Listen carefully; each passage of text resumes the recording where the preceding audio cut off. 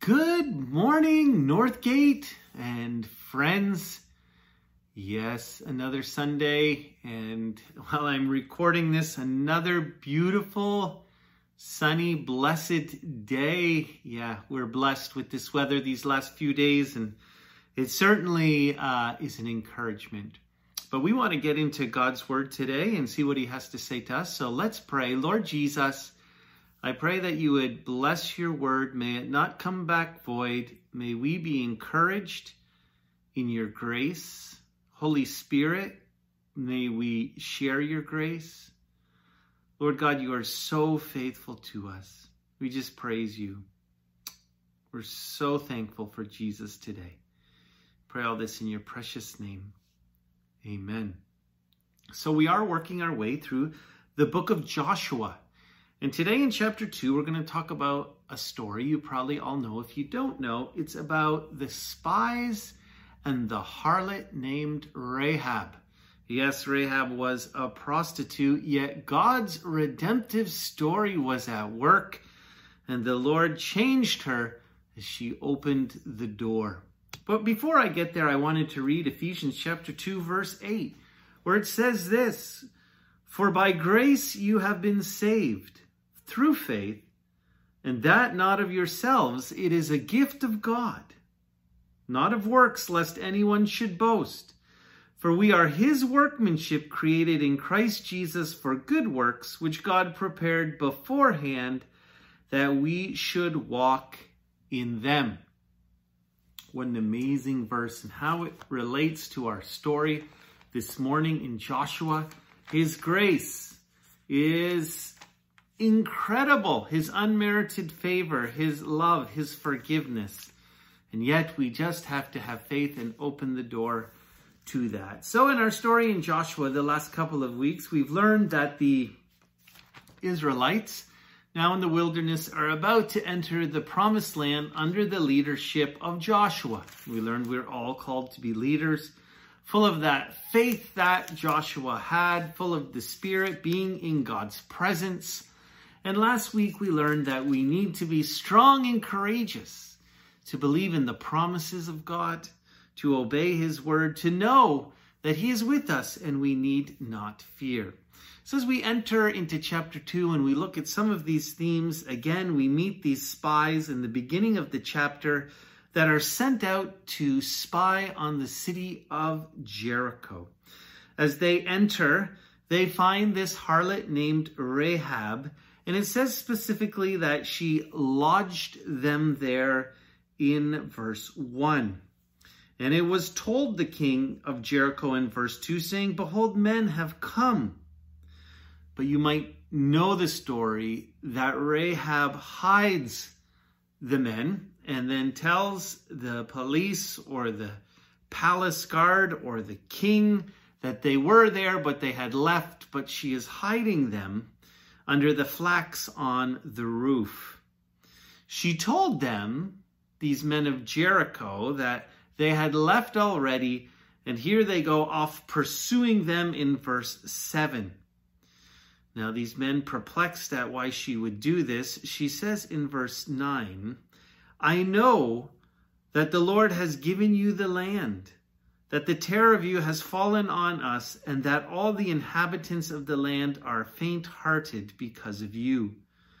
Verse 10, "We have heard how the Lord dried up the water of the Red Sea for you when you came out of Egypt, and what you did to the two kings of the Amorites who were on the other side of the Jordan, Sihon and Og, whom you utterly destroyed. And as soon as we heard these things, our hearts melted. Neither did there remain any more courage in anyone because of you. For the Lord your God, he is God in heaven above and on earth below." Rahab goes on to continue as she's hiding those men to say, "Would you remember me?" And the men say, "Yes, your life for ours. But you need to do one thing."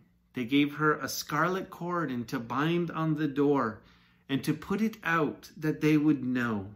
What a beautiful picture, the scarlet cord. And so she does do that. And she also goes and tells her whole family and brings them into her home, that when the Israelites come to destroy Jericho, they will see that she is there, but she has gone and gotten her family, and they all will be saved. Those two men return in verse 23, descend from the mountains, cross over, and they tell Joshua all that happened. And they tell him about Rahab. And we know in chapter 6 that when they destroy Jericho, that Joshua says, but not the house of Rahab. So much to learn in this story about God's redemption. It's so interesting that Rahab, a harlot, described even in Hebrews in the New Testament and here in Joshua, probably not a very nice past, yet God's love is for everyone. No matter in the past what we've done, no matter how we failed, no matter if we think we're good or bad, we know that we're not righteous. But I know there are some who are so shamed because of their behavior. Even now, maybe even this week, you feel like you're not enough for the love of God. But if God's going to share his love on someone like Rahab, most certainly he shares it with us. Most certainly, no matter what we've done, God's love conquers that. And that's how we come to know him. We receive that. But even this week, we need to share the truth of God's redemption and love to ourselves every day, because the Satan lies to us. He condemns us. And he says, well, how can you think you're a Christian? How can you think you fill in the blank? You're a good neighbor, a good child, a good spouse. How can you think that? Look at your behavior.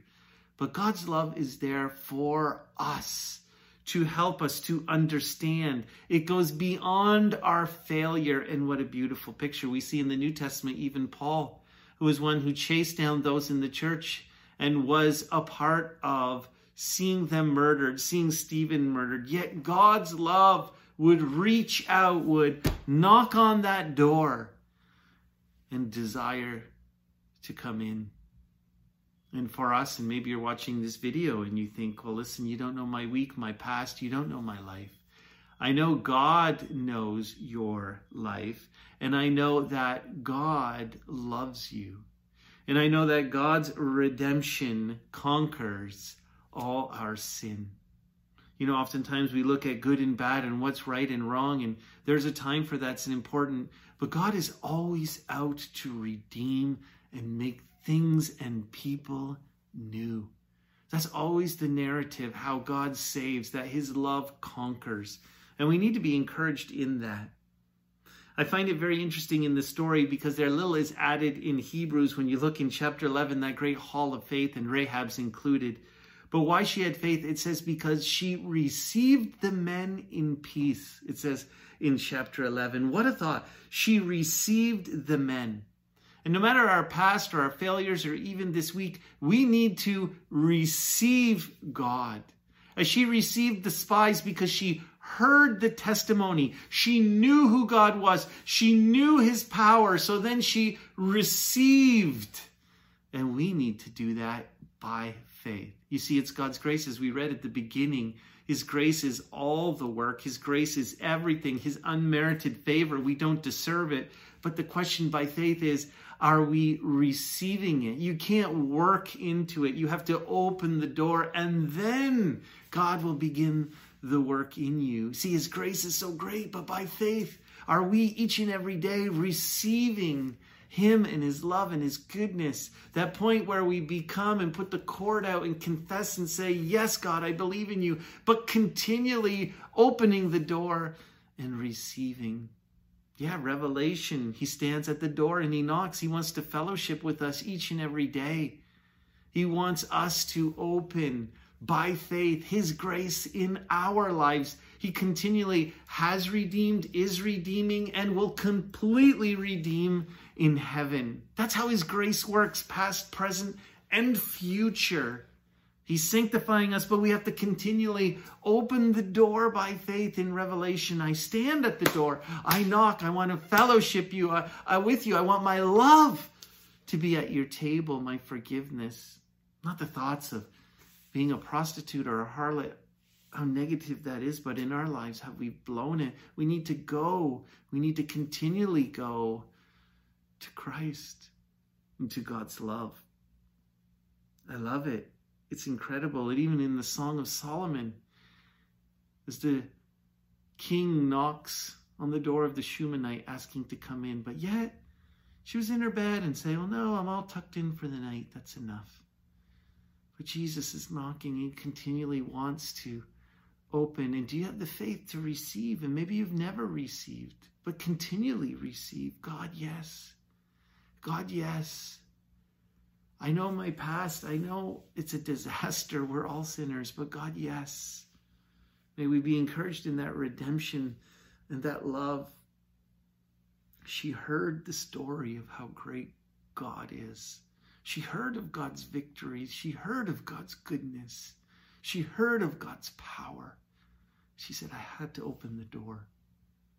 Well, it doesn't end there, the beauty of it. And even in Ephesians, when we're saved by that amazing grace by believing and not by our work, it says he has works planned for us. In his redemptive story, he turns what is negative and he makes it good. And then he has works for us, incredible works for us. And even for Rahab, you see, after Jericho, that's not the end of the story.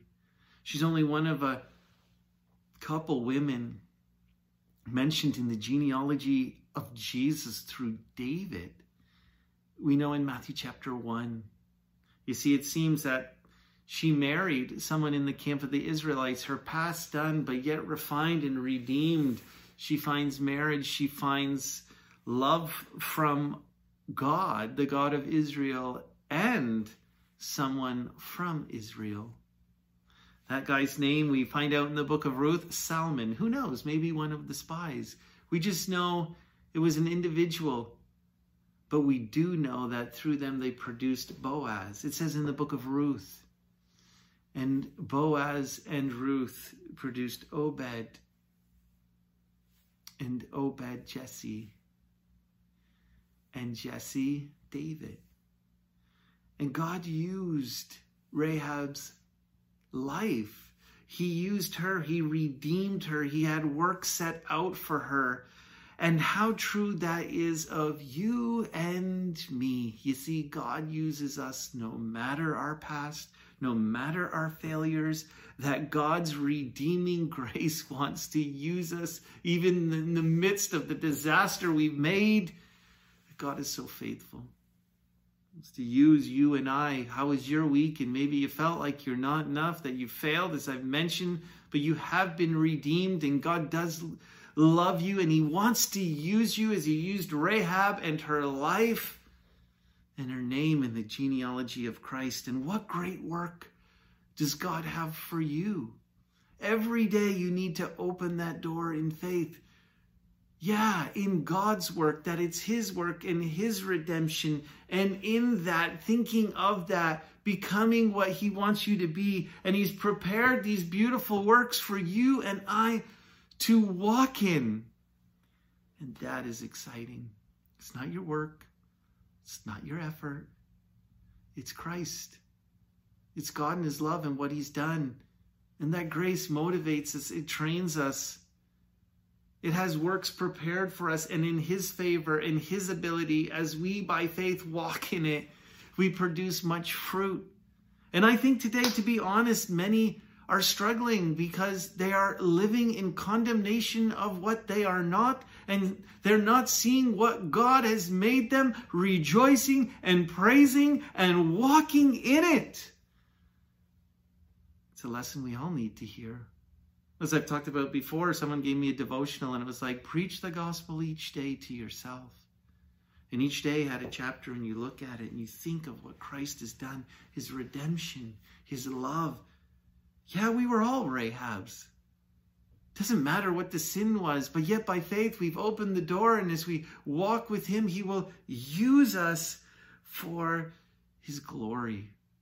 We need to be encouraged today in the goodness, the forgiveness, the grace of God. And I will add something this morning. May you share it. You don't deserve his grace. He's lavished it upon you, and now your job and your good works, knowing that you don't deserve it, is to share it to others. And Satan's going to put thoughts in your mind that they don't deserve it, that they're not good enough, but yet the grace you've received, you need to show each and every day and instruct people in the goodness and the love of God. What a beautiful picture. And maybe you're called even to grab your family today and in your faith, bring them and say, listen, this is the God I've heard of. I've opened the door. Now come in, come and see. So often we read that in the Gospel of John at the beginning with the disciples. Well, who is this Jesus? Come and see. Come and see. This is what he's done. This is what he's doing. Come and see his grace and his goodness and his love. This morning, come and see. Dine. Continually open the door of fellowship with the one with the power to save you. Put out the scarlet cord each and every day by the blood of Christ. His scarlet blood, his red blood that poured for you, that we are free and we are safe. Praise God this morning. You are redeemed. We have a God of redemption. And he's redeeming you and I. He has redeemed us and will completely redeem us. And that's his desire for the world. You see, it's his desire that none should perish, but all would come to the knowledge of truth, that he died and rose again. He desires that everyone would be redeemed and live in that grace and that love. Praise God. Would you be encouraged today, this week, of the work of God? And may you have faith to receive him each day, each hour, each minute. Be blessed. Thank you, Lord. Thank you for this reminder. Thank you for your grace and your goodness and your love. God, you truly are amazing. Stephen, in this moment, if someone's feeling condemned, as they trust and believe in you, would you wipe that away? You've bought them back. You desire many good things for them. Praise God. May we all believe that. In your precious name, Jesus. Amen. Well, have a great week. Be blessed, and we'll see you later. Bye-bye.